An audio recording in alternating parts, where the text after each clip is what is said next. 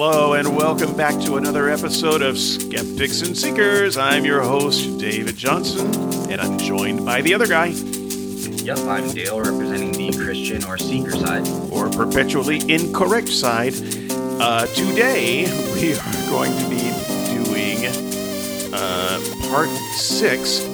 In my mind, it's really part 5, people, okay? Here's the thing. I talked myself into taking one of the parts and stretching them into 2 episodes. But to me, that was still one part. But I numbered them different parts. So anyway, part 5 or 6, depending on how you number the episodes.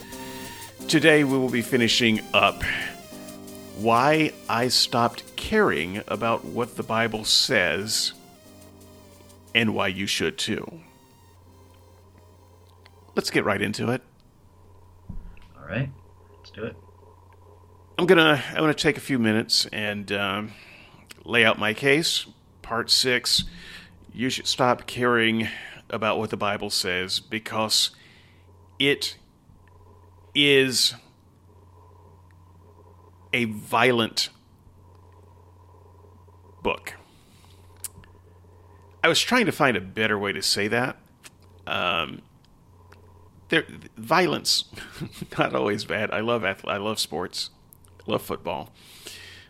So don't call me a hypocrite. I like to see people clash in a ballet of flesh. I don't like boxing though. I find boxing to just be gratuitous. So maybe in the thread we can have a discussion, a more nuanced discussion about the difference between violence and gratuitous violence. But I think that the Bible suggests an orientation toward violence that civilized people reject today. Now, you might ask, well, why don't you just say because the God of the Bible is immoral? The reason is I just think that's too easy of an argument. So I agree the God of the Bible is immoral. The God of the Bible is an evil God. With a God like that, who needs a devil? All right, but that's a really easy argument to make. It doesn't. I don't have to work at that at all. As I wrote in my blog, no one would ever accept that as a doctoral thesis. It's not because it's not true or that you couldn't back it up. It's just that it's too simple and too broad. So I did want to give myself a little bit more work to do and focus specifically on the celebration of violence that the Bible is and that we today hopefully are not. Also, we have 2 episodes coming up within the next few weeks with guests who are scholars who have at least one of them has a book that's coming out. It may be out already.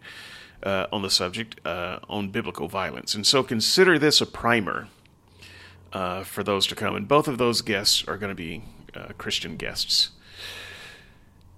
Okay, point number 1. Violence is never justified in some situations. Now, I think back in A&E times, they didn't have that particular sensibility. They thought that violence was always an answer. In fact, I think in most cases they thought that violence was always the answer. It's the go-to answer. But it was always at least an answer for them. There was no situation where violence wasn't appropriate at some point. So even if it wasn't the first choice, it would be the second choice. Violence is always appropriate there. And I would say that in a more advanced ethical culture, there are many situations where violence is simply off the table. Let me give a couple of examples. Male violence against women is always bad. It's simply always bad. Adult violence against children is always bad. You can try to argue a case for it, but you're a monster if you do. I'm not even out. So it's just always bad. So I mentioned athletics earlier. Fan of athletics.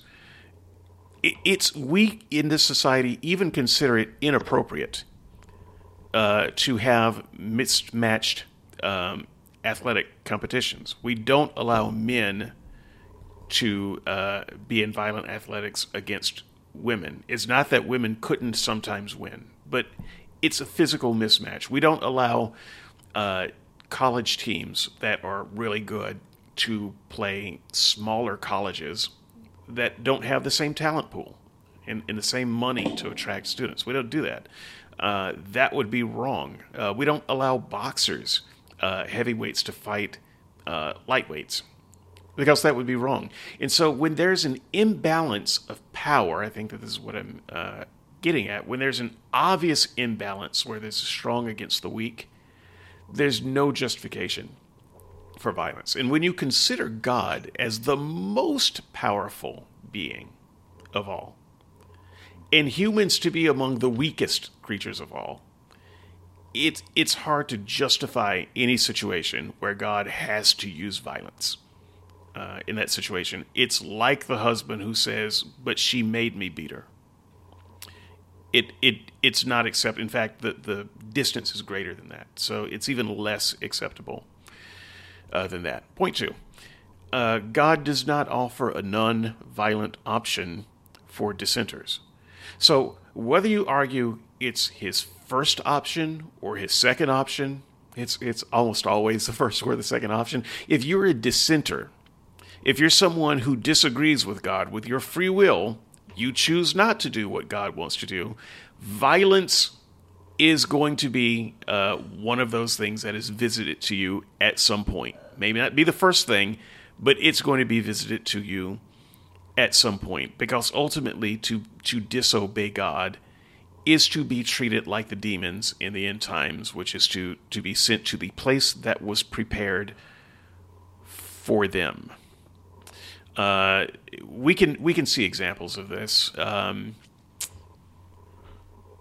The only option given to Adam and Eve was, if you disobey me, I'm going to kill you. That was the first option. There was no other option. Obey or die is a constant theme. That's how the story starts. That's how the story ends. David's trilemma. All three of those solutions that were offered, if you don't know what I mean, look it up. All three of the solutions that were offered were grisly, violent options that David had to choose from. God's final solution, Armageddon. Now, I don't. When I was a Christian, I didn't believe in this final war, this Armageddon thing, but I have to acknowledge that a lot of Christians do. His final solution is a war to end all wars, ultimate violence. And if you don't buy Armageddon, hell, at least half Christians who believe in hell think that it is in the ultimate violent state. So once again, if you're a dissenter, you're going to get violence somewhere down the line. It's how God deals with all dissenters at some point. Point number 3, even God's forgiveness requires God. So if you're talking about the good God, the nice Jesus, it's still violent. So in order to forgive people's sins, or to roll forward people's sins, depending on how you want to say it and what your particular theology is, in the Hebrew Scriptures, we required animal sacrifices. Once again, that's violence. It's violence not visited on people, but it still has to be visited on something. Remember the passage in the book of Hebrews, it's a New Testament passage, that says, without blood there can be no forgiveness. This is the moral intuition of God. Something has to bleed and die. We look at the violent death of Jesus. So it's monstrous that Jesus had to die for our sins, but it wasn't enough for Jesus to die. Jesus couldn't come and die of old age, or die with a lethal injection, or die from carbon monoxide. It had to be a violent death in order to be the right kind of death for God. So point number 4. We're all called to endure violence. I just thought I'd throw this in. This is not hinted at in my blog, but some food for thought. God calls us to endure. a great deal of, dare I say, violence. Turn the other cheek is a call for Christians to endure violence. Take up your cross is a call for Christians to endure violence. You will suffer persecution is a call that Christians will endure violence. Let me just read this passage from 1 Peter. Slaves, yield to the authority of your masters with all respect, not only those who are good and kind, but also those who are dishonest. A person might have to suffer even when it is unfair, but if he thinks of God and can stand the pain, God is pleased. Just pause for a moment and think of that last statement. That's atrocious. But that is the type of thing that God calls us for. Let me continue. If you are beaten for doing wrong, there's no reason to praise you for being patient in your punishment. There's no reason to praise you for being patient in your punishment.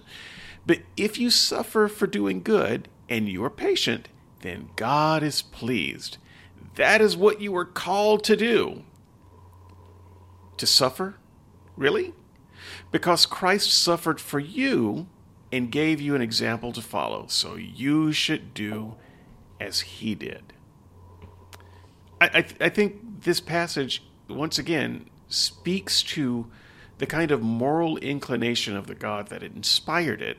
It also speaks to a kind of suffering fetish that Christians have, this cult of martyrdom, that in order to show how righteous you are, you have to suffer greatly. This is what we're called for. So God is not neither trying to shield us from violence, nor is he trying to eschew violence as a solution. And we're always told that violence is not the answer. But when you get in Bible land, violence is not only the answer, it's pretty much the only answer. Even when God tries to offer something else first, to say, we're going to drive out the people as opposed to slaughter everyone. And then if they don't leave, we'll slaughter them. Well, even the act of driving out people is done with soldiers and swords. It's still a violent thing that could have been avoided. God could have cleared that land long before the people got there. No violence was ever required. And so part of my case that I know that Dale is going to be challenging is that not only does God use violence, but he prefers it. So I will conclude with an allusion that we are all familiar with. Vengeance is mine, saith the Lord. And it makes me wonder why the Lord so relishes in vengeance. So he's not saying that vengeance is bad. Now, we humans would say revenge is bad. You shouldn't go seeking revenge. But we special plead for God. God likes revenge. He just doesn't want us doing it. He wants to save it for himself. Because that is his nature. He is first and last a violent monster. And we should stop caring about what the Bible says. It takes away the humanity that we have earned over millennia of social evolution. We should not go back to this time. Okay, you're done? Or? Yep.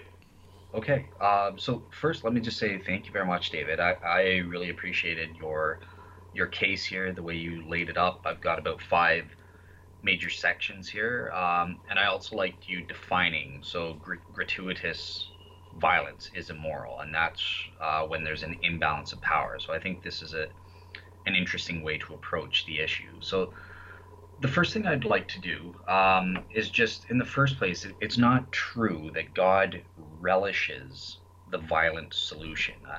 I disagree entirely with David that it's never an option, but before I get there, the Bible is a book of violence. There are violent narratives or episodes where God uses violence to achieve his ends. That has to be admitted. However, I think it's also fair that the writers of these narratives also portray God as compassionate or merciful, even in the violent episodes themselves. So, for example, God waits 400 years before judging the Canaanites and having them slaughtered by the Israelites.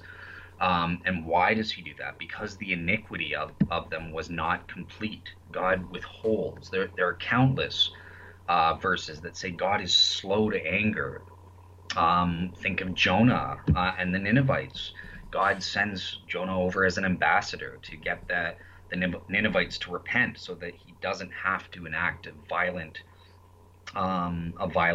wrathful or violent judgment upon them. And the Ninevites repent, and so God spares them. He rejoices that they actually listened to his warning and repented, and he didn't have to go after them. So if you're going to say yes, you have to be honest here. Yes, the Bible does include narratives where God uses violence to achieve his means. But you also have to acknowledge that the Bible doesn't portray God as some bloodthirsty, violent, relishing, person saying, yeah, go get him. I mean, no, he's slow to anger. He doesn't want to use these if he doesn't have to. So this takes us into the second part, where responding to actual David's point. God isn't immoral when he uses violence because he doesn't engage in gratuitous violence. And David defines that as, okay, well, it's gratuitous whenever there's an imbalance of power. If there's an imbalance of power and God is omnipotent, then it's never justified. And this is just complete rubbish in the case of God, because in the first place, there are circumstances where God doesn't have the power, such as controlling people's free will. I got to do it. Everyone knows my Molinistic answer, right?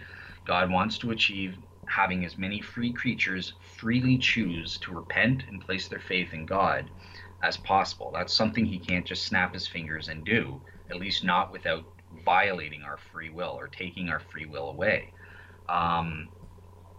And so God knows through his middle knowledge which set of circumstances are appropriate to achieve the ends of having as many free creatures get saved as possible. But rather than so that's my ultimate answer. Everyone knows, but let's look at these. So men against women. This is never, because in general men are stronger than women or something. So therefore, men are never allowed to use violence. I don't think that's true. I'm sorry. I think that we do sometimes, in certain circumstances, women can be more powerful than a man. Or if it's in self-defense, I'm allowed to defend myself against a woman who's attacking me or coming at me with a knife. I don't care that you're a woman. I'm going to protect myself.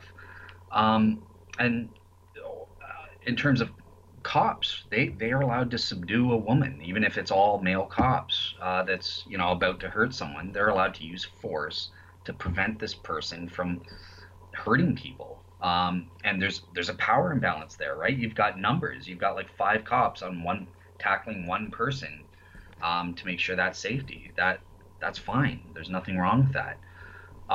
What about adults using violence against children? Again, this is great.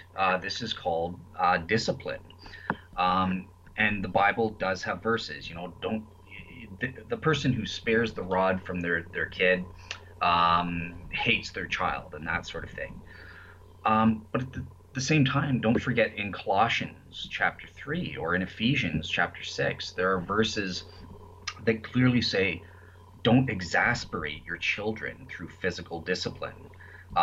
You only use the appropriate measure of discipline to get the point across, but you don't go overboard and that sort of thing where you permanently harm them or something like that, and it exasperates them. It causes a rebellious spirit against authority. So the Bible itself does say you can use physical violence to discipline your children, and that's a good thing. I agree with that, and so does the Canadian law. However, it's got to be measured and appropriate for the situation and appropriate for the child involved. I don't think it's appropriate to use physical violence if I put my elbows on the table, I don't deserve to be spanked for that. I can be given a timeout, or there are other options. Um, so yeah, you give a measured response in regards to the particular sin that the child has done, and with regards to the relevant factors of the child himself. What sort of thing would cause them emotional harm or whatever. Um, so yeah, I see nothing wrong with using physical violence for serious things to bring across the message there. Okay, the second example, hell, um, and this will go hand in hand with vengeance, or God's allowed to give vengeance.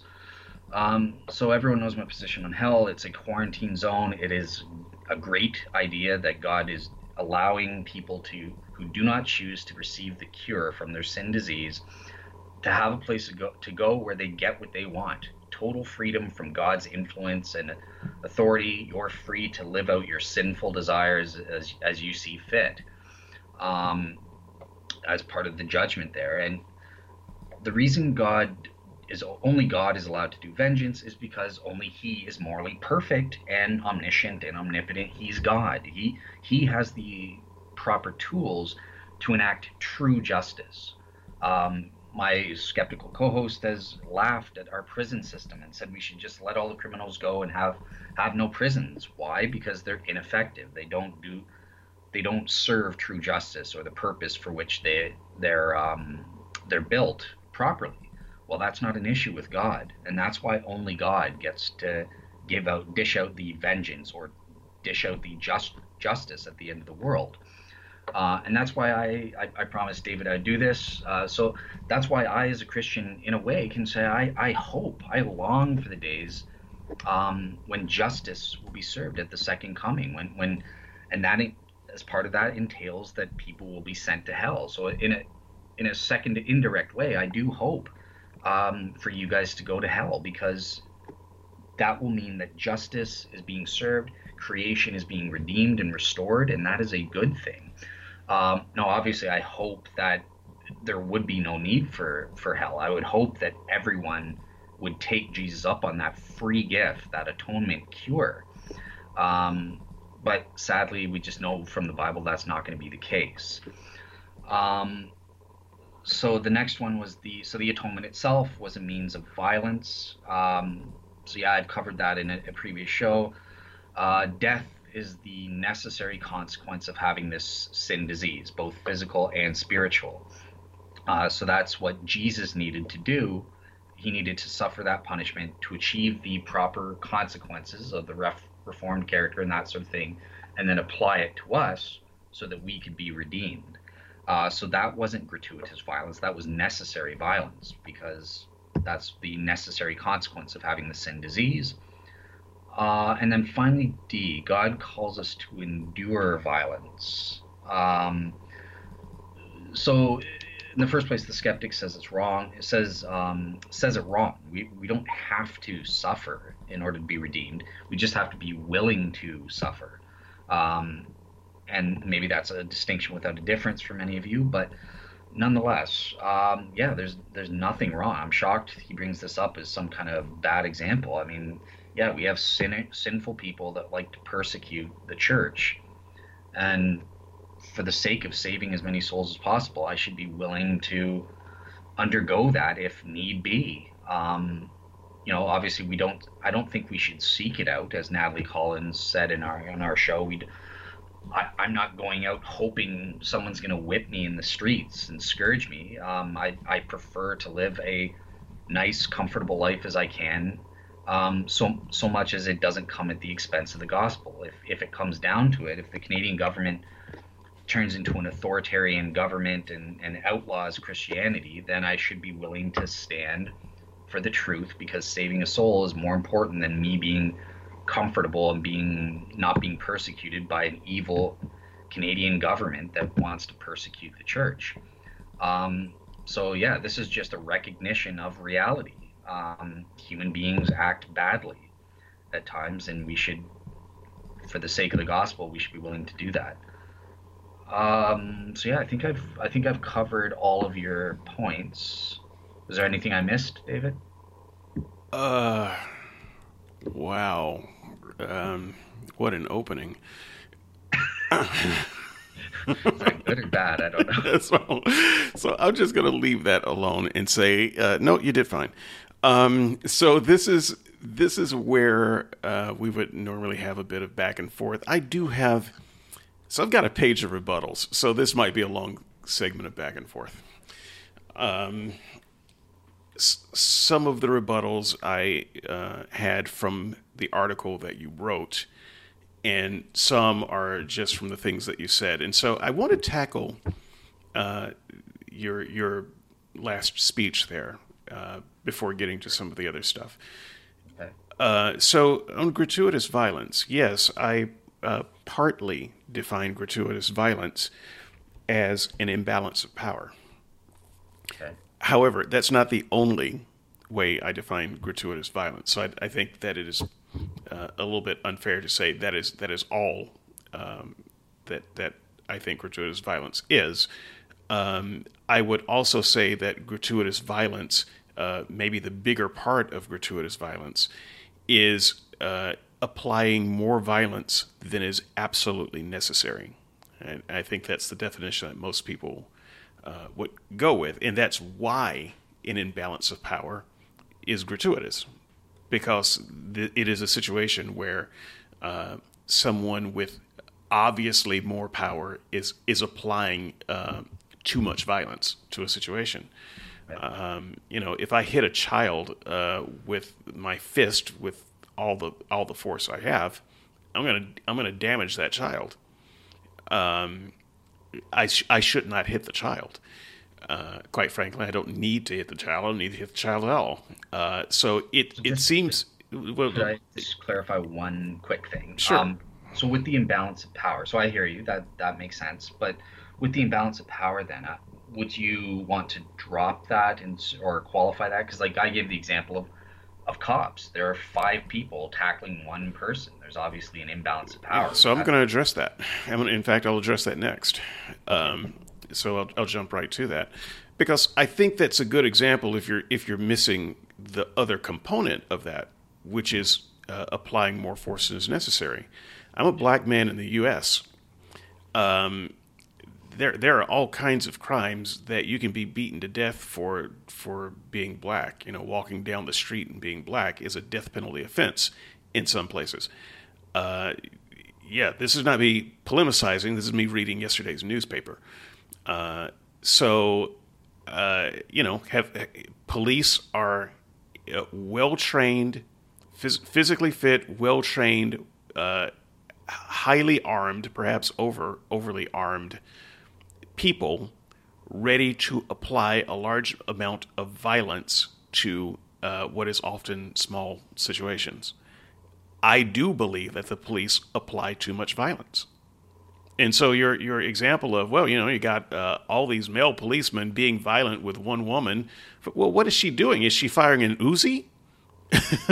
Right? Because that doesn't make sense to bring down that kind of force on one woman. What's she doing? Shoplifting?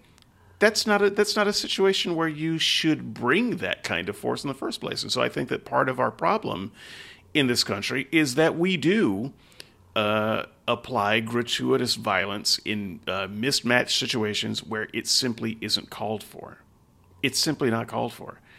And that's why so many of us end up dead for no good reason. We weren't carrying a gun, weren't cursing out the police, but in some situation, in one case, there was a guy selling cigarettes on the street individually because that was his particular hustle. Got beat up and choked out by police. This was a justifiable homicide. This is I think I accept your example, but I accept it on my side as an example of what I mean. That is gratuitous violence, and we do bring too much of it to bear. And when that happens, bad things happen. Once again, it's kind of like, a husband saying, "Well, yeah, I hit my wife, but I just slapped her. I didn't punch her in the face. I applied the right amount of violence because she burnt my meal." That's obscene. It's obscene to think that way. is it gratuitous if they had an Uzi, then it's not gratuitous, right? Right. If Okay. if they have an Uzi, but then again, if they have an Uzi, you're not going to tackle him. You're going to shoot him from a distance.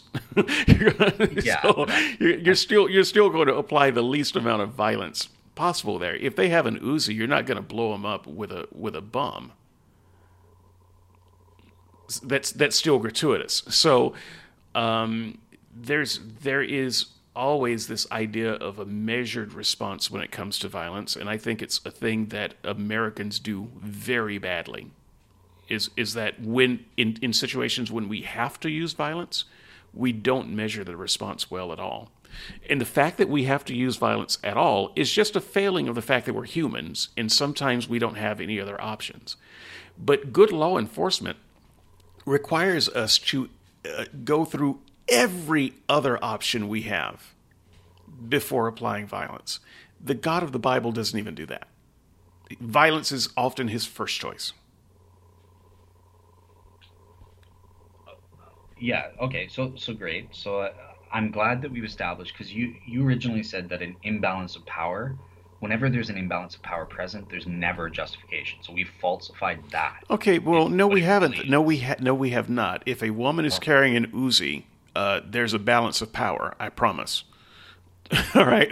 So not if there's like a whole SWAT team there. I mean, I still think even with an Uzi, the cops have a strategic advantage. There is right. a I power. understand that, but I'm saying a man using violence against a woman with an Uzi balances that out. It maybe overbalances that. So no, you have not in fact falsified the intent of what I was saying. As generally speaking, men are bigger, stronger than women, and we don't solve our problems with women by beating them up. Now, it's one thing for a man in a bar to get in a bar fight with another man in a bar. I'm actually all for that in a sick, perverse kind of way. As long as it's the kind of dive bar that goes for that sort of thing, right? And so, they've got a budget for smashed tables and smashed glasses. Sure, bar fight away, go for it. It's a fight among equals. Um, but it is not acceptable to punch a woman in the face, because there is that imbalance. That imbalance exists, and it would always be wrong. And I think that if you think it's okay to punch a woman in the face in the same ways and for the same reasons that you would punch a man in the face, uh, you are simply wrong about that. And I will let the discussion forum rip Yeah, you apart over that. well, I just think they're idiots if they do that. That's crazy. Number one, first of all, there's always a power imbalance even between men. Not all men are created equal. So I mean, you should be against men fighting men unless they're exact. Maybe they should go to the I scales. I am Each, against a bigger man fighting a smaller man. That's called bullying, and I think bullies should die. So honestly, no, but I, I I mean, would I would agree with you there that that's an imbalance that is unfair.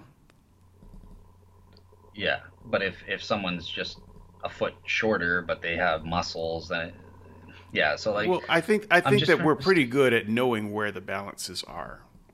Okay, It's that's just that fair. we don't apply the balances well, but we know. You get two boys on the playground. They instinctively know where the balances are, because when they're trying to pick for their football team or their basketball team, they can clearly see that boy is too little to play with that group right there, and so you've got to play with the other group. A team that is being picked honestly, they would never pick the smaller kid. And it's not just because he's going to cause them to lose. It's unfair. It's an imbalance. We know it instinctively. Yeah. Okay. Yeah. I don't want to go. I disagree. I think it's okay to use violence on a woman in particular circumstances, but I would agree with your second condition. I think you're on safer ground when you say we don't use more violence than what's necessary. If a woman's attacking me, I'm allowed to defend myself so long as I only, I don't go overboard and getting vengeful and like stomp, once she's on the ground, not, kicking her or knocking her or But something it's like it's that. just like a crazy kid attacking you. If a kid attacks you, you don't actually have the right to hit him back. You can, if you want to stop the kid from attacking you. First of all, you should try to walk away, and avoid any kind of violent conflict at all. If you cannot, then you should grab the kid and put him in a hold, a secure hold, Yeah, well, so that that's what I consider so that violence. they cannot inflict violence. But you Yeah, you are in fact not allowed to hit the kid in self defense. I'm pretty sure you would go to jail for that. yeah, because I think it's unnecessary. You can, like, I was considering holding the person, like any physical contact. I thought you were gonna say, oh, that's violence or something. You just have to sit there and No, take it. that's not how I define violence. I would say that that is a cessation of violence. Okay. Well then, yeah, that's fine. Obviously, that if that's an option to you, um, it's the same with the It is woman, the same with always the an man. option when there's a clearly stronger and weaker party. That's part of my point. That is why I defined it the way I did. And when you're dealing with a god, let's not forget the main topic here. That is always an option for God. The only way you would say that God is justified in doing it is to bring out your Molinistic answer and to say that, well, we needed that violence to bring about God's ultimate plan. Yeah, I was trying to avoid it as long as I could, but yeah, that is how I get the power imbalance because it's not just about the power. You, Smalley, you guys never get it. It's not about God is not just omnipotent. He's also omnibenevolent.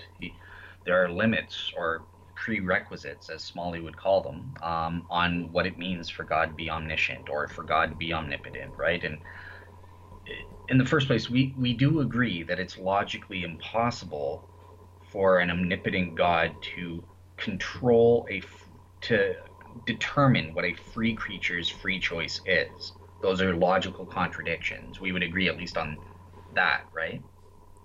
If I understand your meaning, yes. If a person has free will, then and you control them like a puppet, then they don't actually have free will. So if we're talking about libertarian free will, absolutely. Now I don't actually believe in libertarian free will. That's a particular problem for the Christian, not me. But sure, I can see where that would be a problem for you. Gotcha. Well, it's not a problem. It's a helpful thing. But okay, great. So this is a limit on God's power.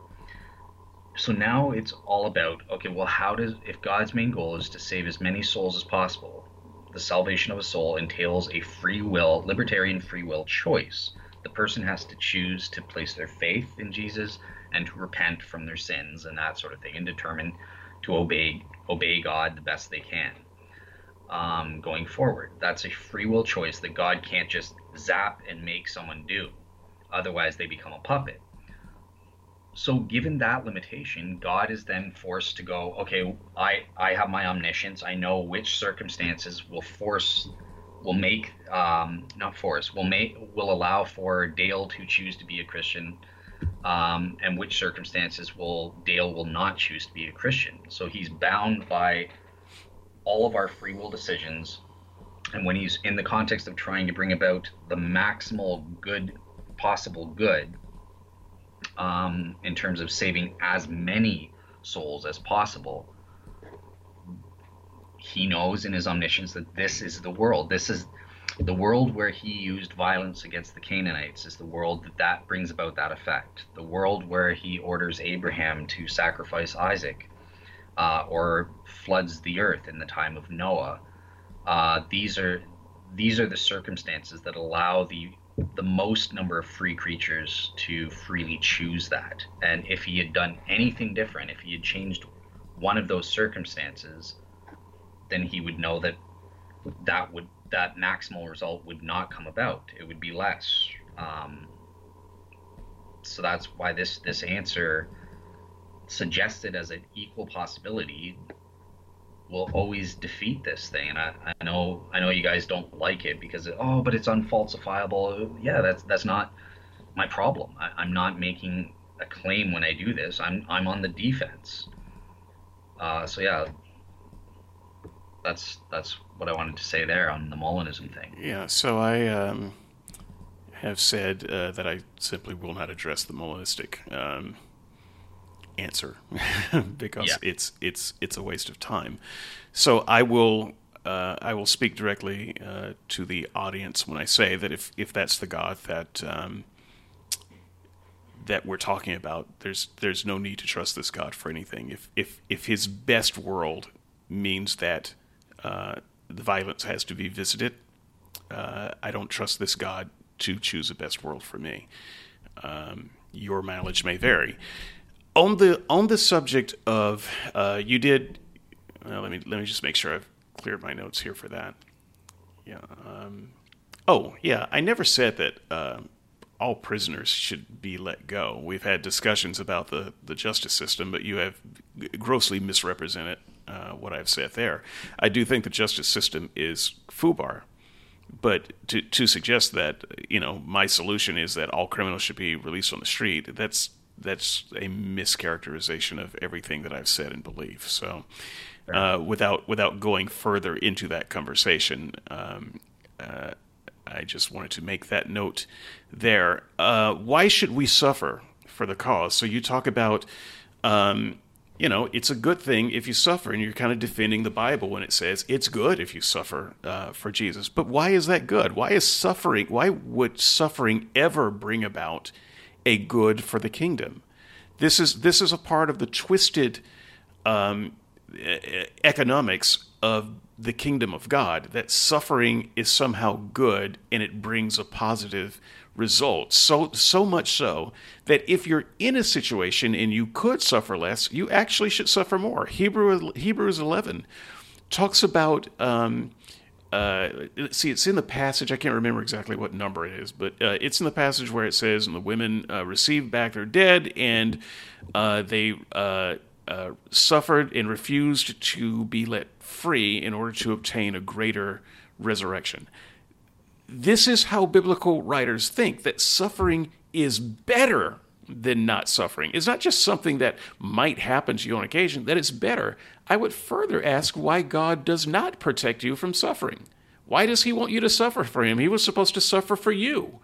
What the heck are we suffering for him for? I don't understand that at all. God, in fact, could do more to protect us from suffering. Let me just get this out. I don't have kids, neither do you. So it's always makes me a little uncomfortable when I use examples about kids. But if I had kids, and there was a local bully beating up my kid, I wouldn't sit around long suffering while the bully beat up my kid for 18 years. And then after 18 years, I shoot him.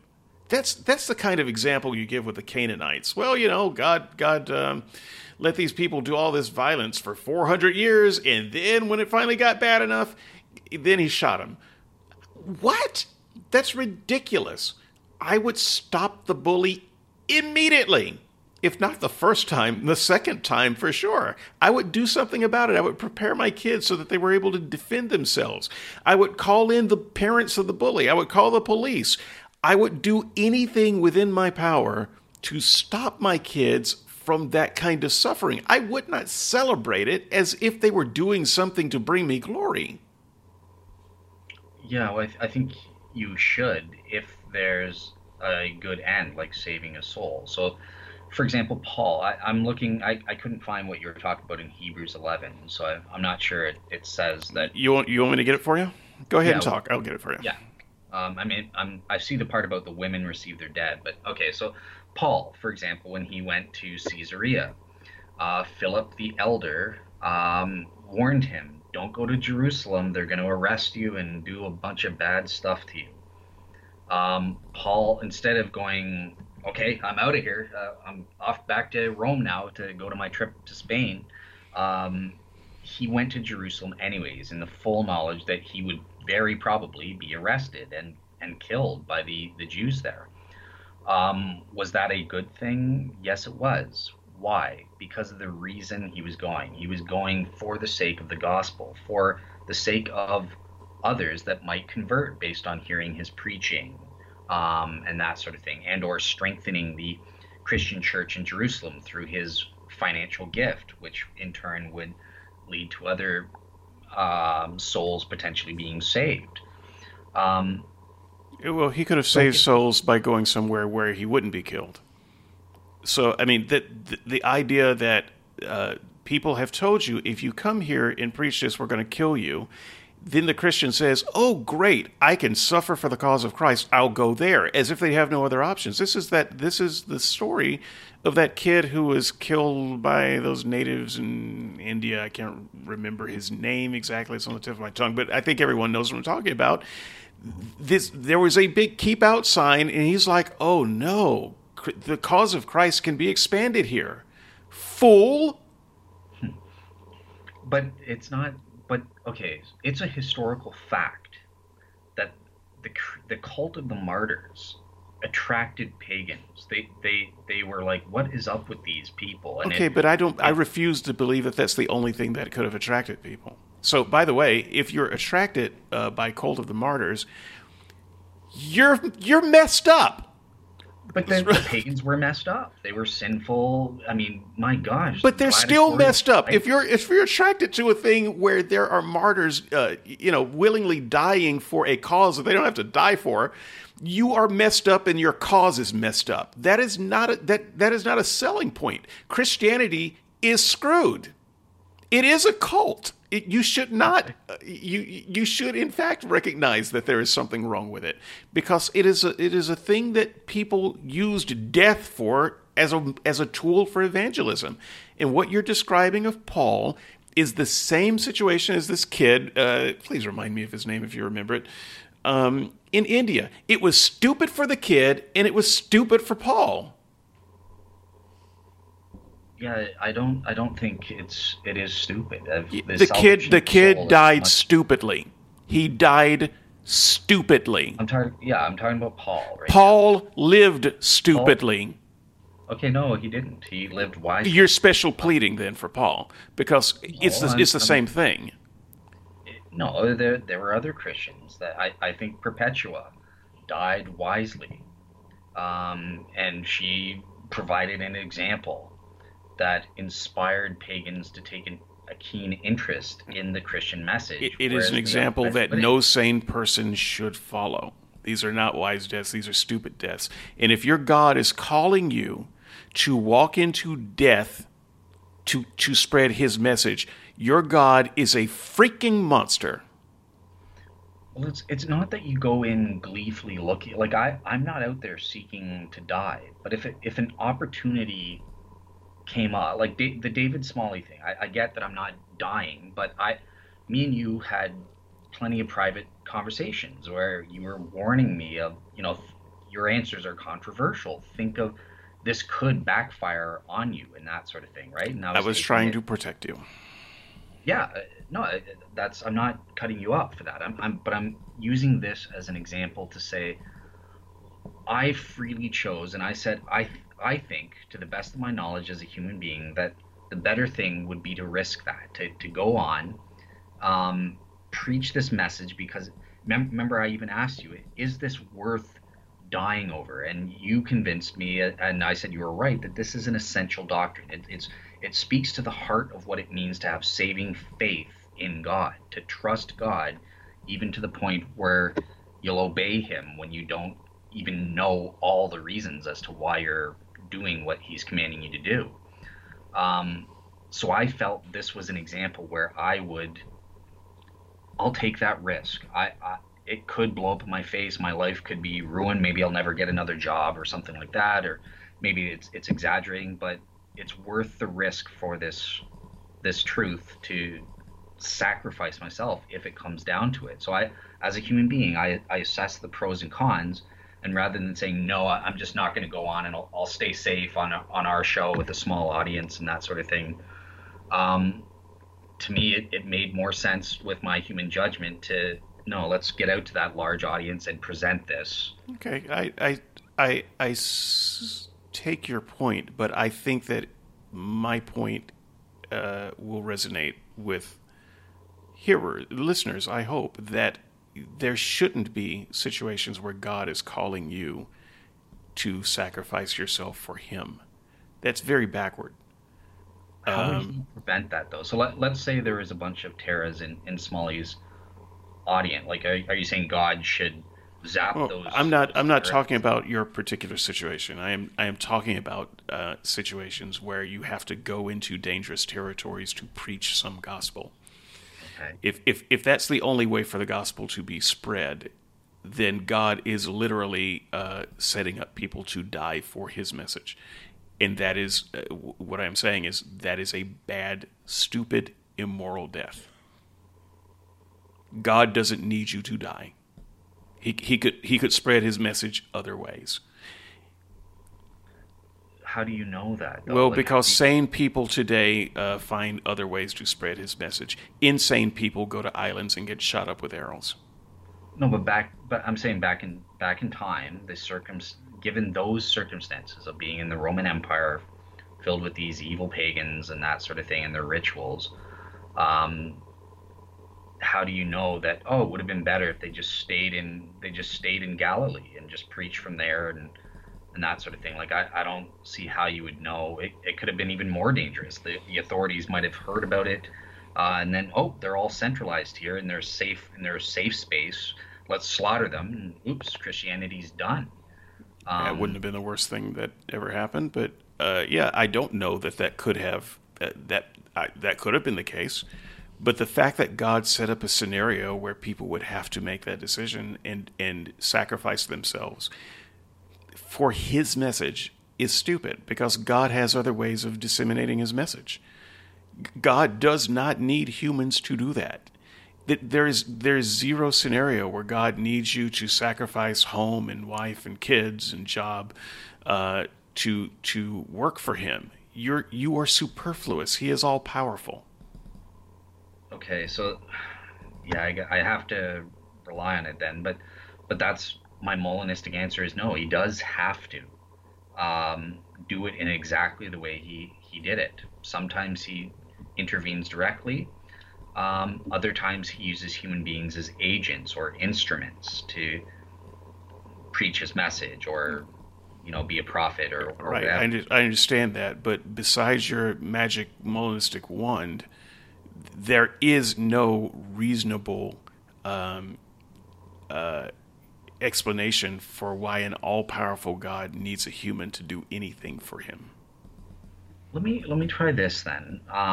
Rather than getting wrapped up in the thing, can't you conceive that there could be a reason as to why an omniscient God would know better that, yeah, using Paul going into uh, dangerous lands in Greece or that sort of thing would be necessary to achieve No, the as I just said, I can't conceive of a situation where it would be better.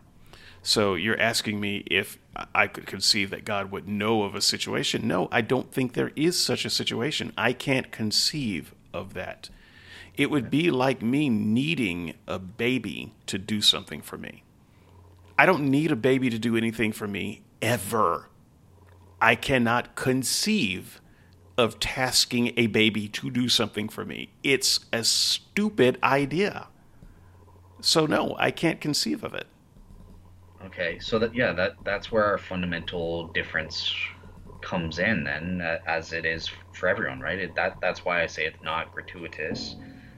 This is why you think it is gratuitous. God could have just snapped his fingers and people would have been converting en masse or that sort of thing, and no need for them to go into danger. Or I don't know, maybe you'd have Paul put in a little protective bubble or something like that as he's going out and Well, preaching. why wouldn't God protect his people? I don't understand. I don't understand the Christian's objection to this point. Why God has the ability to protect his people. If they're Sure. out giving the message of God to people, God could choose to protect them. Instead, True. we've got this culture of no, they must die violently for me. Well, no, it's not that they must. God, first of all, God does do that, right? I mean, he lets the apostles out of prison once. Um, Okay, Paul's in prison he and lets gets them out of gets prison so that they can be crucified upside down. Good Yeah, yeah. No, no, deal. but That's I'm saying, fantastic. right. No, but I'm saying, so there are times where God employs quote unquote protective bubble measures and intervenes, and there are other times where he doesn't. Why is that? For you, the Bible's just a made up story. Yeah, Why don't so the Bible there is authors just never make an opportunity where they shouldn't be protected. Once again, I cannot conceive of why a person needs to die for an all powerful God, even if God is using them to spread the message. If God wanted them to spread the message in dangerous places, He can protect them. They can go to dangerous places. They don't have to die by the thousands. Not right? one of them has to be eaten in a lion's den. So No, but you can they give do me the have. story of Shadrach, Meshach, and Abednego and how God saved those three from the fire. But what about all those who weren't saved? There's no Right. reason So for that. no, no, but there is, But right? there is And for you. that's where we're butting heads. So I'm trying to evoke a conception within you without going to the dead end of, oh, well, I disagree because Molinism, right? I'm trying to see if I can evoke a conception in your mind. So I'm saying, from the perspective of the biblical writers, when they wrote down God intervenes here and not in here, what do you think their conception was? Why do you think, you play, oh, my Molinism, all that's headcanon? So what was going through the biblical writers' minds? I How did have they no just idea. I think it's a stupid story. I'll give you an example of a stupid story. I don't know where it is. I'd have to hunt it down, but I think the listeners would be familiar with it. It's where, God's people, they were, his armies were in a war, as they always were. And there's this one battle they couldn't beat because the enemies had iron chariots. What? What? why? Why should anyone die because the enemy had iron chariots? This is God's army. So you ask me, why did God choose that army? Why would God, allow them to have lesser technology? Why? I have no idea. It makes absolutely no sense to me. I can't headcanon a reason for that.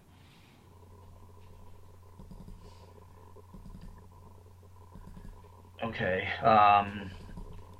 Just so we don't lose it entirely, the verse you were looking for is 35. Women received their dead relatives. Received their dead relatives raised back to life. Others were tortured and refused to accept their freedom so they could be raised from the dead to a better life. To a better resurrection. Yeah. Okay. Okay, so that's sort of hinting at they will receive their rewards better. They'll receive better rewards. Yeah, but the key is they That's refused. They refused to be released when they had an option to be released. What you were saying is, oh no one would seek this out if they had another option. And what I'm saying is, actually, no, that's not how the Bible puts it at all. These people had an option. They refused their freedom so that they could receive a better resurrection and continue that torture. Crank it up even more. You call that an Iron Maiden? Is that the best you can do? I imagine Well, the they're way I read taunting. it though is in their human judgment, they were assessing that this was the best way. In the same way I made the decision to go on to the David Smalley show. That's what they're doing here. Okay, but They're why would they're it be saying, the best way? What is the circumstance where that's the best way? How do you, because of the message it would send, like, hey, we're the willing to go to message it death. sends is they are batshit crazy. That's the message. I don't But know. it wasn't interpreted that way at the Okay, well, time. I It interpret was it that way seen as, now. and Don't I that's a count for relevant something? consideration under Molinism, right? So yeah, you could bring into, okay, well, maybe it was an effective persuasion tactic back in the ancient Roman days, but look at all the atheists who are looking at that behavior and saying, oh, the heck with this now. And again, it just comes down to that Molinistic answer. God knows everything from past, present, and future, all of the relevant factors and all of the outcomes. Yeah, like you're sort of forcing me. The difference comes with this Molinistic thing, and if I'm trying to limit my use of that, I don't know how to go about answering it. All right. Well, I tell you what. Yeah. Let's park that. Let me look through my list of rebuttals of things that we haven't talked about yet, because I think there is. Child banking. Yeah. Yes, there's one or two that we haven't gotten to. Okay, so I mentioned earlier that God could have driven out the people from the land without the use of violence. You don't send emissaries with swords. That's not an emissary. That's just a vanguard. So there were plenty of non-violent options if God wanted people to leave the land. He could have, for instance, made all of the vegetation poisonous. The people would have had to leave. They would have walked to the next piece of land where the vegetation wasn't poisonous, or where it grew. You know, it didn't even have to be poisonous. It didn't have to kill anyone. It didn't have to give anyone a stomach ache. It just could have been that all the vegetation dies there. All the Okay. animals die there, and so they have to leave. Then God's people go in, and then everything grows back. Simple. No one had to be forced out by violence. Wrong. God. Though. Well, Oh, sorry. I didn't mean well, to I mean, interrupt. if you're going to Molinism, you can save it. I mean, No, no, not oh, even okay, Mullen. all right, go ahead then. Just basic common sense. Okay. Okay, so their entire peoples move out undiminished, undamaged, or anything like that. Yes. Then the Israelites move in, everything goes back to normal, it's all good. What prevents the Canaanites from going to war and trying to reconquer their land? Any number of non-violent solutions that God had at his disposal. He could have made it so that if an enemy tried to enter that land with an ill intent, his foot falls off. I mean, no, that's a little bit violent. I understand, but Protective shield or something like that. right, they could have. It could have been a force field. It could have been they step one foot in that land with a sword in their hand, and boom, they find themselves right back in their house. You say, well, this is science fiction nonsense, but the Bible is full of science fiction nonsense. So Yeah, no, that's fine. Yes, he could have done that. That's not. What would have happened though? So, what would have happened to the Israelites if they were in a protective bubble like that, and nothing could have happened to them? Would they have become prideful and arrogant so that there wasn't even a righteous remnant, and therefore they stopped obeying God entirely and just followed pagan gods because nothing could ever.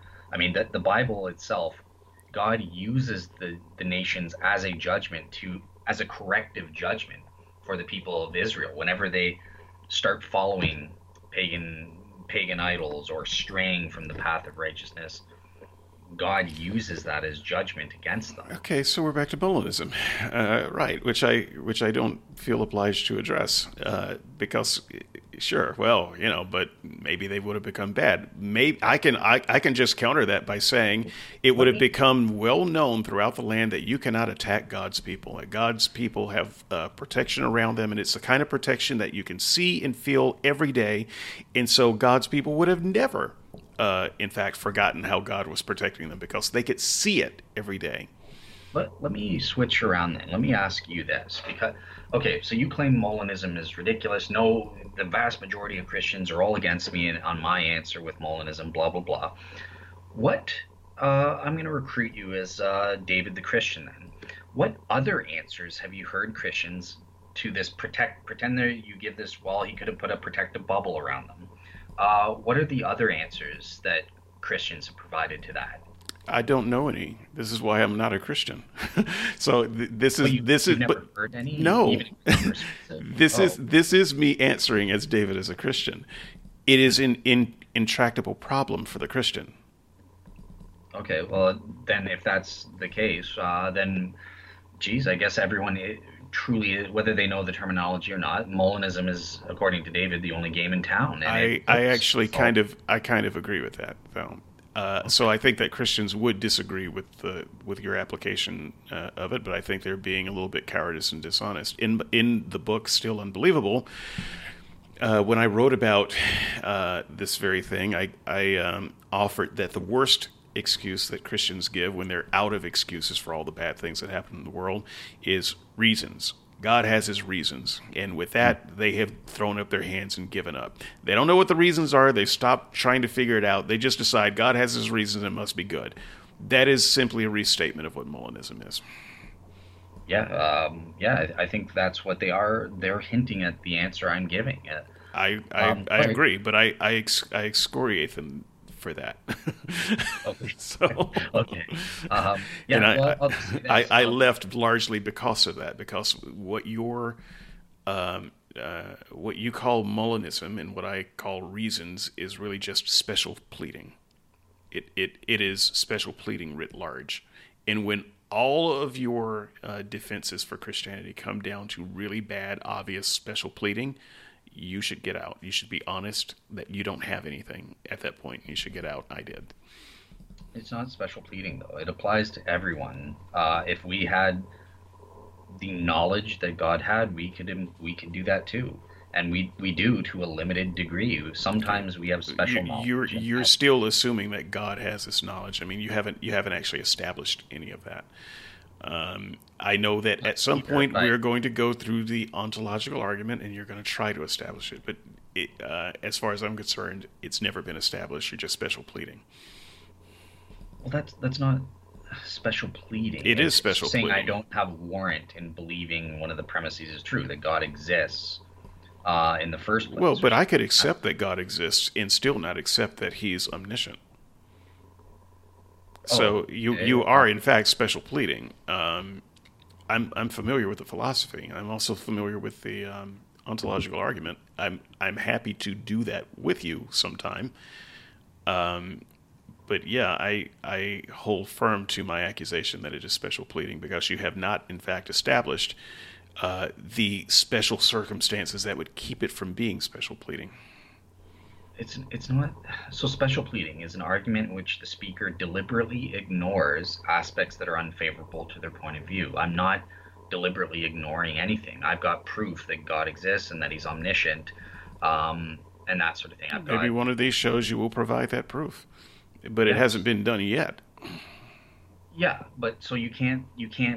It's not appropriate to this conversation. We're coming at it. It's like me saying you're special pleading because you're assuming God doesn't have omniscience or something. No, that's not part of the argument. You're just saying your beliefs. You don't believe God is omniscient, so therefore my Well, I'm Molinism saying that can't. it hasn't been established. Sure, and it hasn't been established that he doesn't. And since you're the one making the claim here that God is engaging in gratuitous violence, you have to prove that he doesn't have omniscience, even if he exists. So I'm going to cut that off right there because that that just takes us back into the same Yeah, uh, yeah. circle of nowhere. So we're yeah. I'm Okay, not going to go well, there. let's no, no. Let me ask this though. Sorry, and we can move on. But out of curiosity, do you think that there are arguments that you can show God is not omniscient? Yes, Okay, great. I believe that I have done that on programs past, but I will be glad to resurrect those arguments some more. But yes, there are arguments where it makes more sense of the text that God is not omniscient. Now, what you have said in the past is, well, maybe those texts look like that, but just because God did something or asked for something doesn't mean that He didn't already know it in advance, Gotcha. You're talking about, okay, from the an argument from the Bible itself or right? whatever. Okay, okay, gotcha. Yeah, that's valid. So great. When we get to that, we'll discuss that because we have a show on the coherence of Christian theism, and eventually I'll be getting to his omnipotence, omniscience, and omnibenevolence. So Yep. yeah, we'll discuss that there. Looking forward to it. Until then, yeah, I think I'm pretty well justified in saying those things that you are assuming have not been established. Perfectly happy for you to establish them if you can. Okay, I will, and I think I have. Okay, what else? All right, so yeah, Okay. I got a couple other things here. Yeah, so in your write up, I don't know if you mentioned this in your speech earlier. The single example of where God sends an ambassador, Jonah. Mhm. So the the ambassador's message is turn or burn. This is still violence. This is not. It's a little bit like saying, God God told the Israelites to drive out the people, and then if they wouldn't leave, to destroy them. That's still just a turn or burn message where violence is the ultimate part. So the people said, okay, well, we don't want the violence, we'll repent. So, but that's not an example of God being nonviolent, in my opinion. That's not God giving people a chance to exercise their freedom without violence as a threat. That is just the opposite. So I reject that example. Well, it's a threat, but it's not violence. Well, but it's a threat of violence. Okay. It's a threat of violence, sure. But that's the reason I put this in here is because the way you wrote your blog is you seem to be saying that God only chooses violence or prefers violence, and I was saying no, he doesn't. If he preferred violence, he just would have wiped out the Ninevites. Oh, you guys are a bunch of sinners, so adios. He wouldn't have bothered sending Jonah or giving them a chance. So that was the context of which I was putting this. So if you're going to qualify that and say, well, it should never be an option, that's different than what I was responding to in the blogs. I thought you were saying that is the only option and or the top option that God wants to do. And okay, but it is the top option. Turn or burn. There's burn. That's the option. So turn, that's the order, or burn, that's the option. There's no other option. No, but turn or burn there are two options to take. He wouldn't, if he had liked violence, he wouldn't have offered that option. There would be no turn. There would just be burn. That's my point. If that's the preferred option, if God just relishes violence, he'd be like, yes, they're sinning. All right, go burn.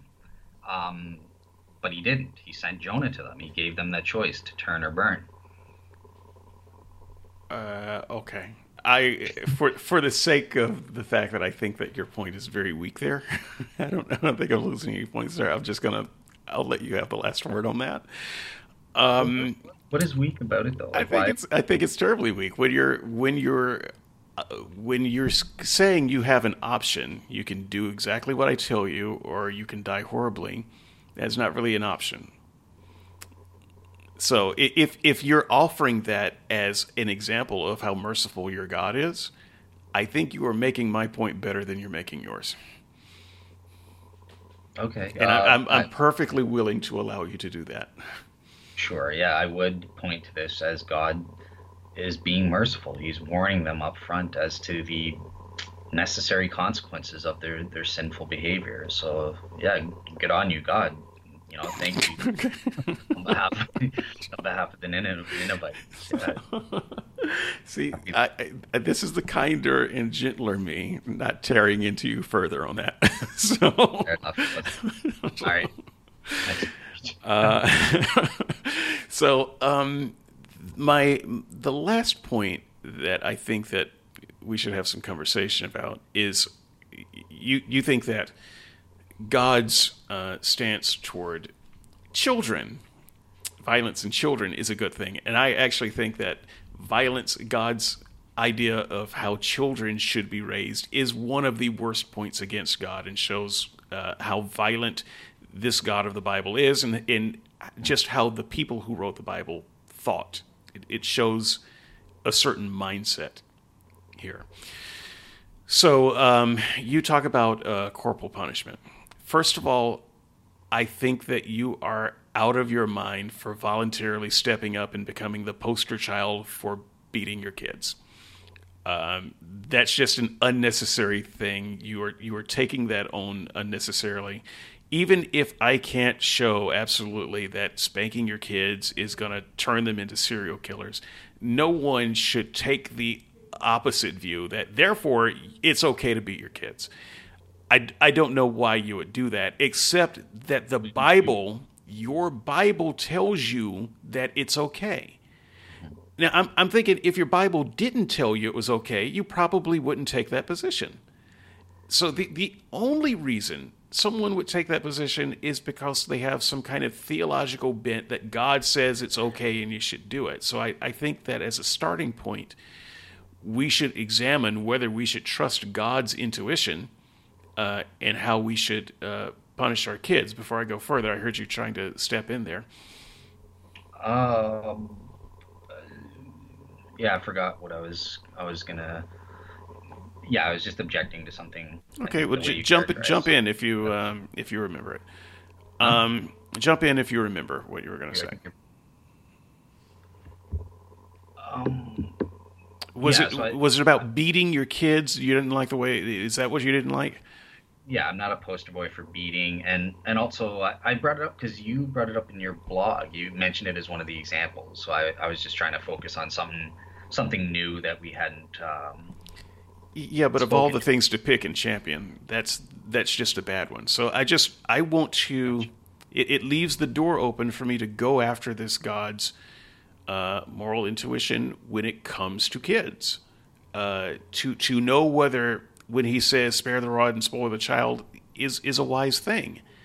Well, we can examine some of the other ways that he thinks kids should be punished. He thinks that kids who speak disrespectfully to their parents should be put to death.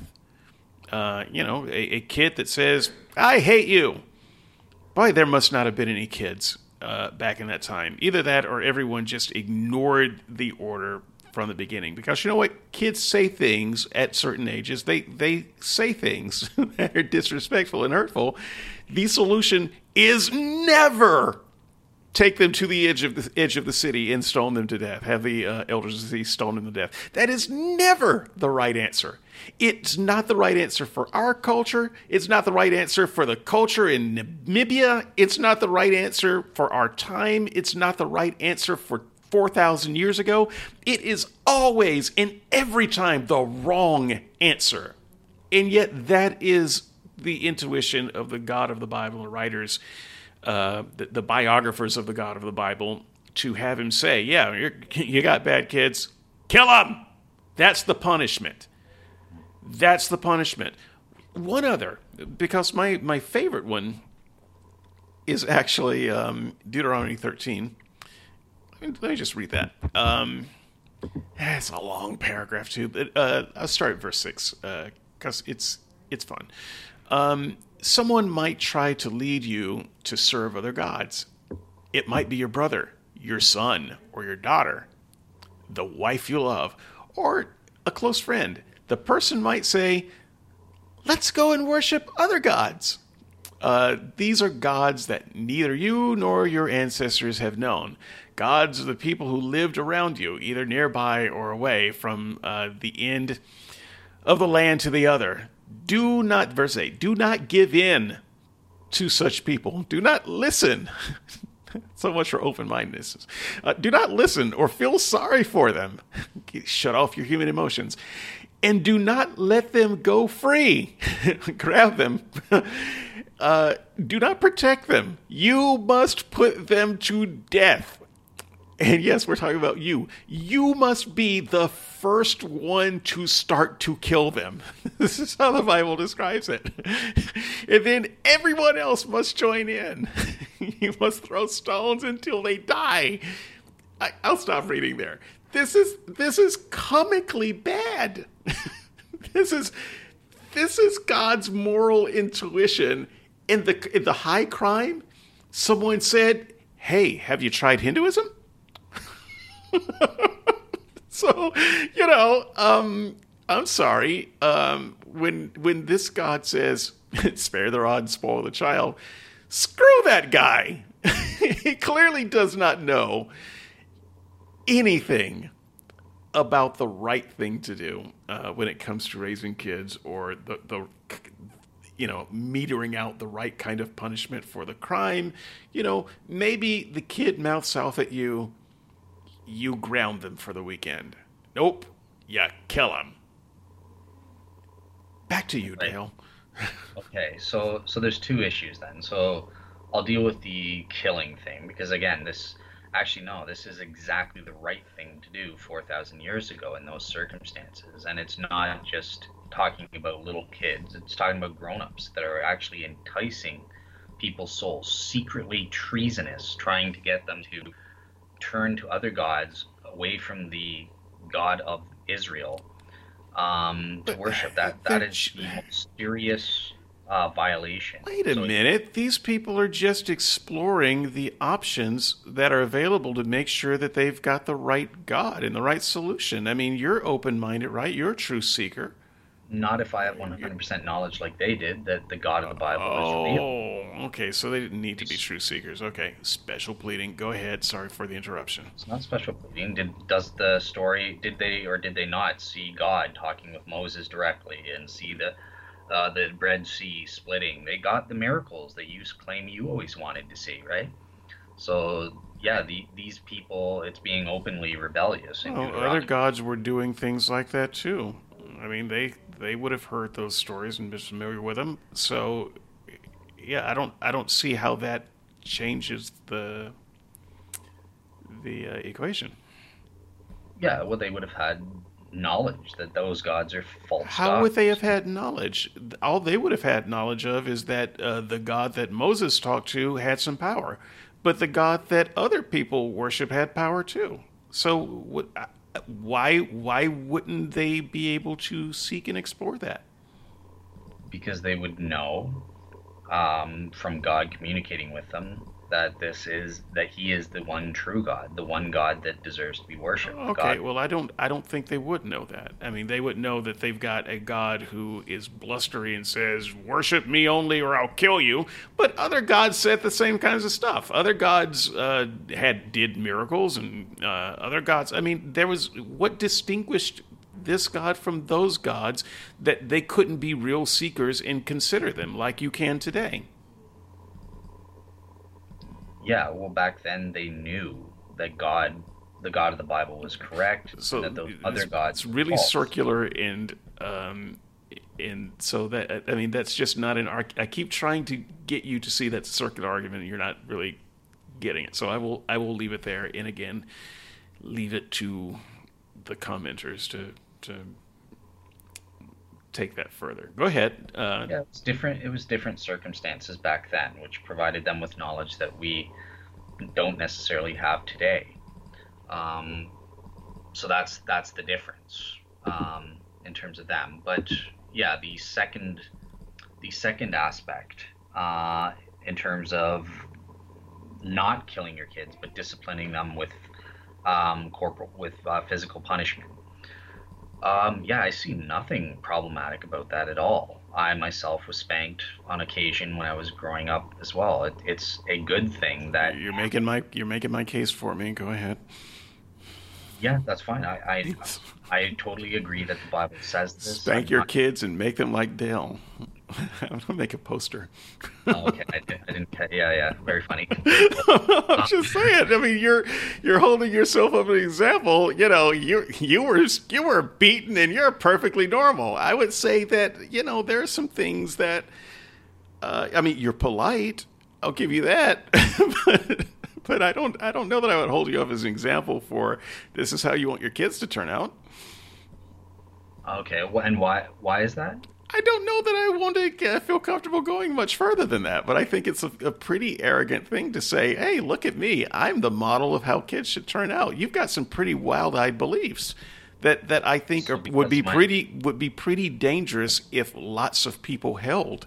Now, for all I know, you feel the way you feel about violence is because you were treated with violence.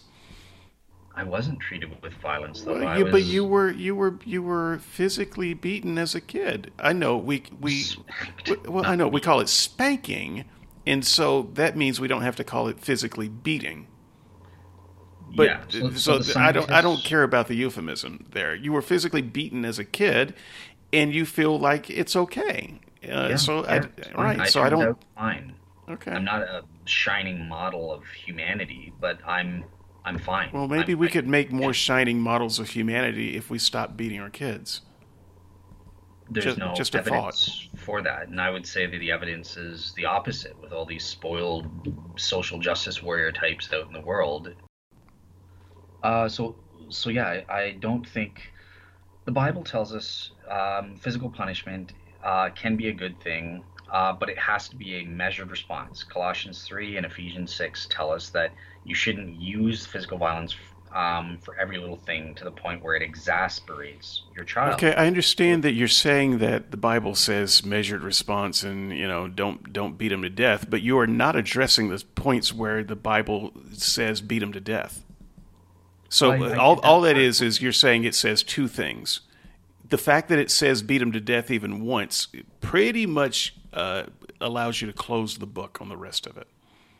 No, but I already addressed that. Those aren't for little kids. Those are for big kids that are rebelling against the state. They're doing acts of treason against the God of Israel. When it comes to little kids with the rod, that's not killing them. It's just giving them appropriate physical punishment so that they will stop the behavior. Maybe they say I hate you in the way that you said it, not a rebellious true statement that an older child, like a teenager or something, or an 18-year-old would say. And a teenager is a kid. A teenager is not a toddler, but a teenager is a kid, and you often hear this from 12, 13, 14-year-olds when we hit adolescence and puberty. So don't give me, but we're talking about actual adults here. No, we're talking about your children. Well, yeah. Let's stop the equivocating. That's equivocation. No, but I think, okay, fine. Even 12 or 13-year-olds, I know 12 or 13-year-olds that have murdered people. They deserve to be punished. Right, but the Bible, when it says to take them to the edge of the city and have the elders put them to death, is not talking about murderers. Yeah, but it's talking about even worse. It's talking about treasonous people. No, so that's a separate passage there. So I read you the one. Now, I find it interesting that you think that proposing another god is treasonous, worthy of death, which once again is a moral intuition that has no contact with mine. But the other passage, the one that I alluded to first, I'll read it to you if you like, because I know that Christians do not read their Bibles. You are studying your Bible. You're getting there. I know that. But a lot of Christians don't know this stuff is there. Was not talking about treason or any such thing. The Deuteronomy chapter 13, verse 6:1. But that's not the. So yes, you can say that one is. I still dispute that. But the other, I mentioned two places. And the other one is not. What's the other one that you mentioned? I will look it up for you. You go ahead and keep talking. Okay, so just to get away from the killing thing while he's looking that up, the point is in the non-killing thing, it's fine. But the important point I want to make sure here is mentioned is that it's a measured response. I was spanked probably three or four times in my entire life total. It wasn't just, I put my elbows on the table, you're getting whacked, you're getting spanked or something. It was a measured response. I was mostly grounded, or I wouldn't be able to watch TV for a week or something like that. Obviously, there are different forms of punishments that are appropriate for the type of sin that the person does, and appropriate for the person. Some people are more sensitive than others, so it would, you have to take those factors into account. But yeah, I think when there's a certain severity, or if it's a repeat offense or that sort of thing, you need to also have the additional option to use spanking or something like that. Deuteronomy 21, 18 and following. If someone has a stubborn or rebellious son who does not obey his father or mother and will not listen to them when they discipline them, his father and mother should take hold of him, bring him to the elders at the gate of the town, and they shall say to the elders, "A son of ours is stubborn, rebellious. He will not obey us. He's a glutton and a drunkard." And then all the men of the town, and you know what all of the men of the town will do. So that proves my point even better than the last one. He's openly rebellious against authorities. All kids are openly rebellious at some age. You're not thinking humanly here.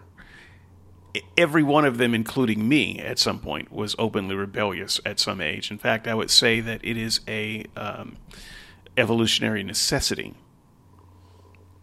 I don't think back then you're not taking into effect their culture. It wasn't.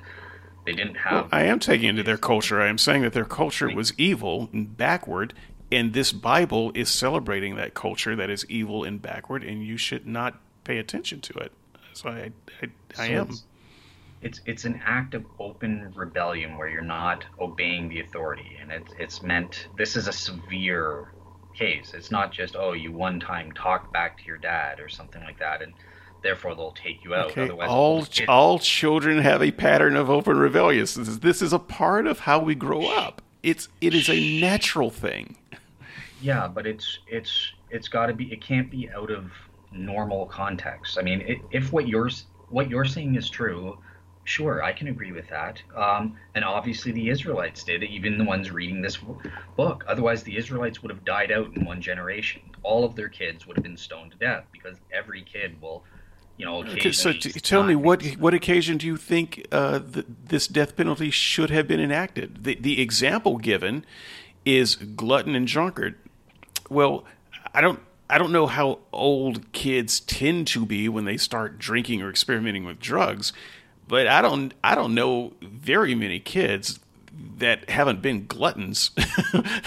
they're greedy little monsters, and they will eat you out of house and home if you let them. I don't know why people keep having kids, quite frankly, but they are.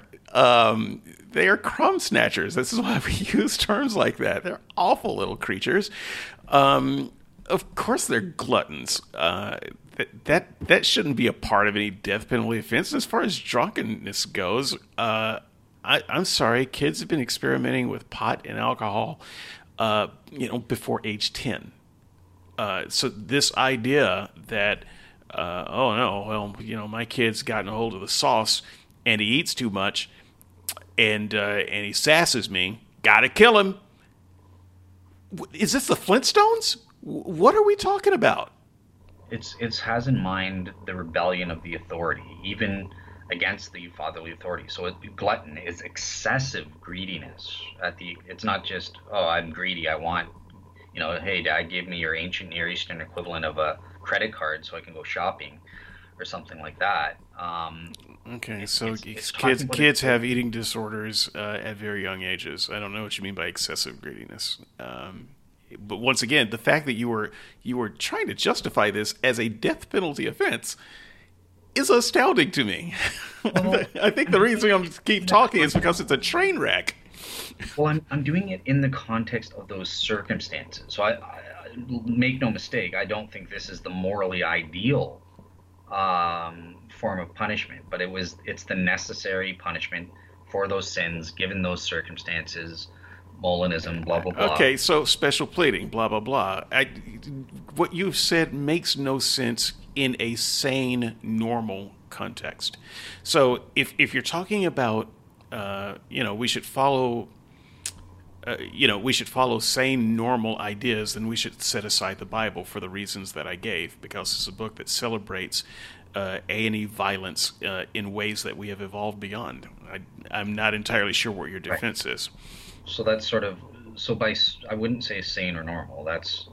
But by our standards, yes, we don't live in the same circumstances or context of that time, so it would be immoral for a parent to do to their son, even if he's a glutton or a drunkard. We live in the Messianic era. Times have changed. Times have evolved. So I would agree. Yes, if we're in the modern context, it's wrong, and that's partly why we look back on these verses and say that it's, oh, these are horrible or that sort of thing, and they're not reflective of the moral ideal.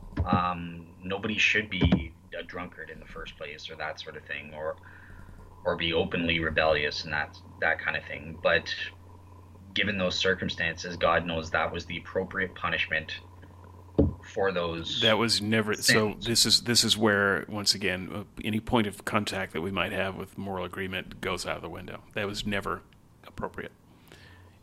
What you were doing is setting up the soft bigotry of low expectations. It was okay for those people because they were animals, but we are so much more enlightened. It would be wrong for us. No, it's wrong for them because they're people. They're people. They were people then. They may not could have built skyscrapers and flown in planes. They're still people. and their kids didn't deserve to be killed simply because they got hooked on whatever version of hashish they had at the time. Absolutely right. They're people. They were primitive people, though. They didn't have the Holy Spirit indwelling in them permanently. There's a fundamental ontological difference in terms of the circumstances that applied to them. So it's the circumstances, not necessarily the inherent nature of the persons that were alive at the time, but it's the circumstances that creates the difference, and therefore the moral justification on these verses. Okay, and with that, I am willing to call it a show. I don't know. So, if people haven't figured me out by now, with a lot of these shows, I like to push the conversation until I can get the person to say the crazy thing that I want to get them to say and highlight. Once you've said it, it's nowhere for me to go. You have pretty much said every crazy thing that I would want you to say and highlight for the people, and they can discuss it. So this is what I believe. This is what you believe. It's all out on the table. But you often contrast. Let me ask this then. I don't give a darn about skeptics. Of course, they have their biased worldview. They're always going to be against anything I say. Of course, we're all biased and we're against everything you say. Go ahead. But what about the Christians? Because you always try to. Do you think that what I'm saying is totally outrageous from a Christian standpoint? A Christian would not defend. Unfortunately, no, I don't think it's outrageous from a Christian standpoint. But then again, this is why I'm not a Christian, or at least part of the reason and why I think no one should be a Christian, because you're getting your moral intuitions from a book that is warping your idea of what is good and right for human people. I would much rather see you just be a humanist, even though that's a worldview with problems. It's got fewer problems than the one that says, yeah, for some people it's okay to kill your kids if they get drunk. You have lost all contact with any ethical intuition that I share. Yeah, and like I said, I agree. I mean, from a there's a reason why these are difficult verses. There's a reason Paul Copan has to write an entire book about is God a moral monster and that sort of thing, because they're very, the circumstances that apply that justify these verses are so alien to us, and that's why it's really important to try and get in there and see the context of the text and try to put that in the overall light of salvation history and that sort of thing, as to, in terms of coming up, these things require a justification as to why they're there. The default from our perspective, modern perspective, is these are weird. What the heck's going on here? This is not morally ideal. So I would agree with you in saying that much, but where we disagree is I think there is a moral justification for them. Right, and I think there is not a moral justification for them, which is why I'm willing to call the discussion at this point, because that's the place where we get to, the bare essence of what we're saying, and I don't think that we can break it down any further. If we can, I'll be glad to continue talking, but I'm not sure how to. I'm not sure what's at underneath that we can get to. Yeah, no, I think we're pretty much at the end. So, yeah, look forward to seeing the comments, I guess. Oh, you don't. Sarah's gonna go out. She doesn't like the child spanking stuff. But. Well, I think I will back channel with Sarah and make sure she listens to this episode and pop it on the board. So, but hey, in all fairness, why don't you send Joyce a missive and say, because I would love to actually see this conversation. I'm calling you two out. I would love to see a conversation on the board between Joyce and Sarah on some of the themes that we've addressed today. All right, sounds good. I've said it before. I would pay money to have them both on the show and just replace us for a week. Yeah. Yeah, I don't think they're interested, but yeah, They are not, but I would be. Okay. So, hey Dale, who do we have next week? So next week is April 6th. Oh, so next week it's going to be me and David again. We're going to be continuing my series on the coherence of Christian theism, part 2. Spoiler, it's not coherent. I'm sorry, Okay. Go ahead. So that's God is. So I have to finish off. He's omnipresent. He's eternal. And there's something else that I wrote this like months ago. So there's something else that we'll be discussing and trying to show that those are coherent. Yeah, and then after that, me and David have something else for Easter planned. So yeah, that's our plan for next week. Yep, gonna be fun. Thanks everybody for coming along for the ride, and we'll see you next time. Bye bye.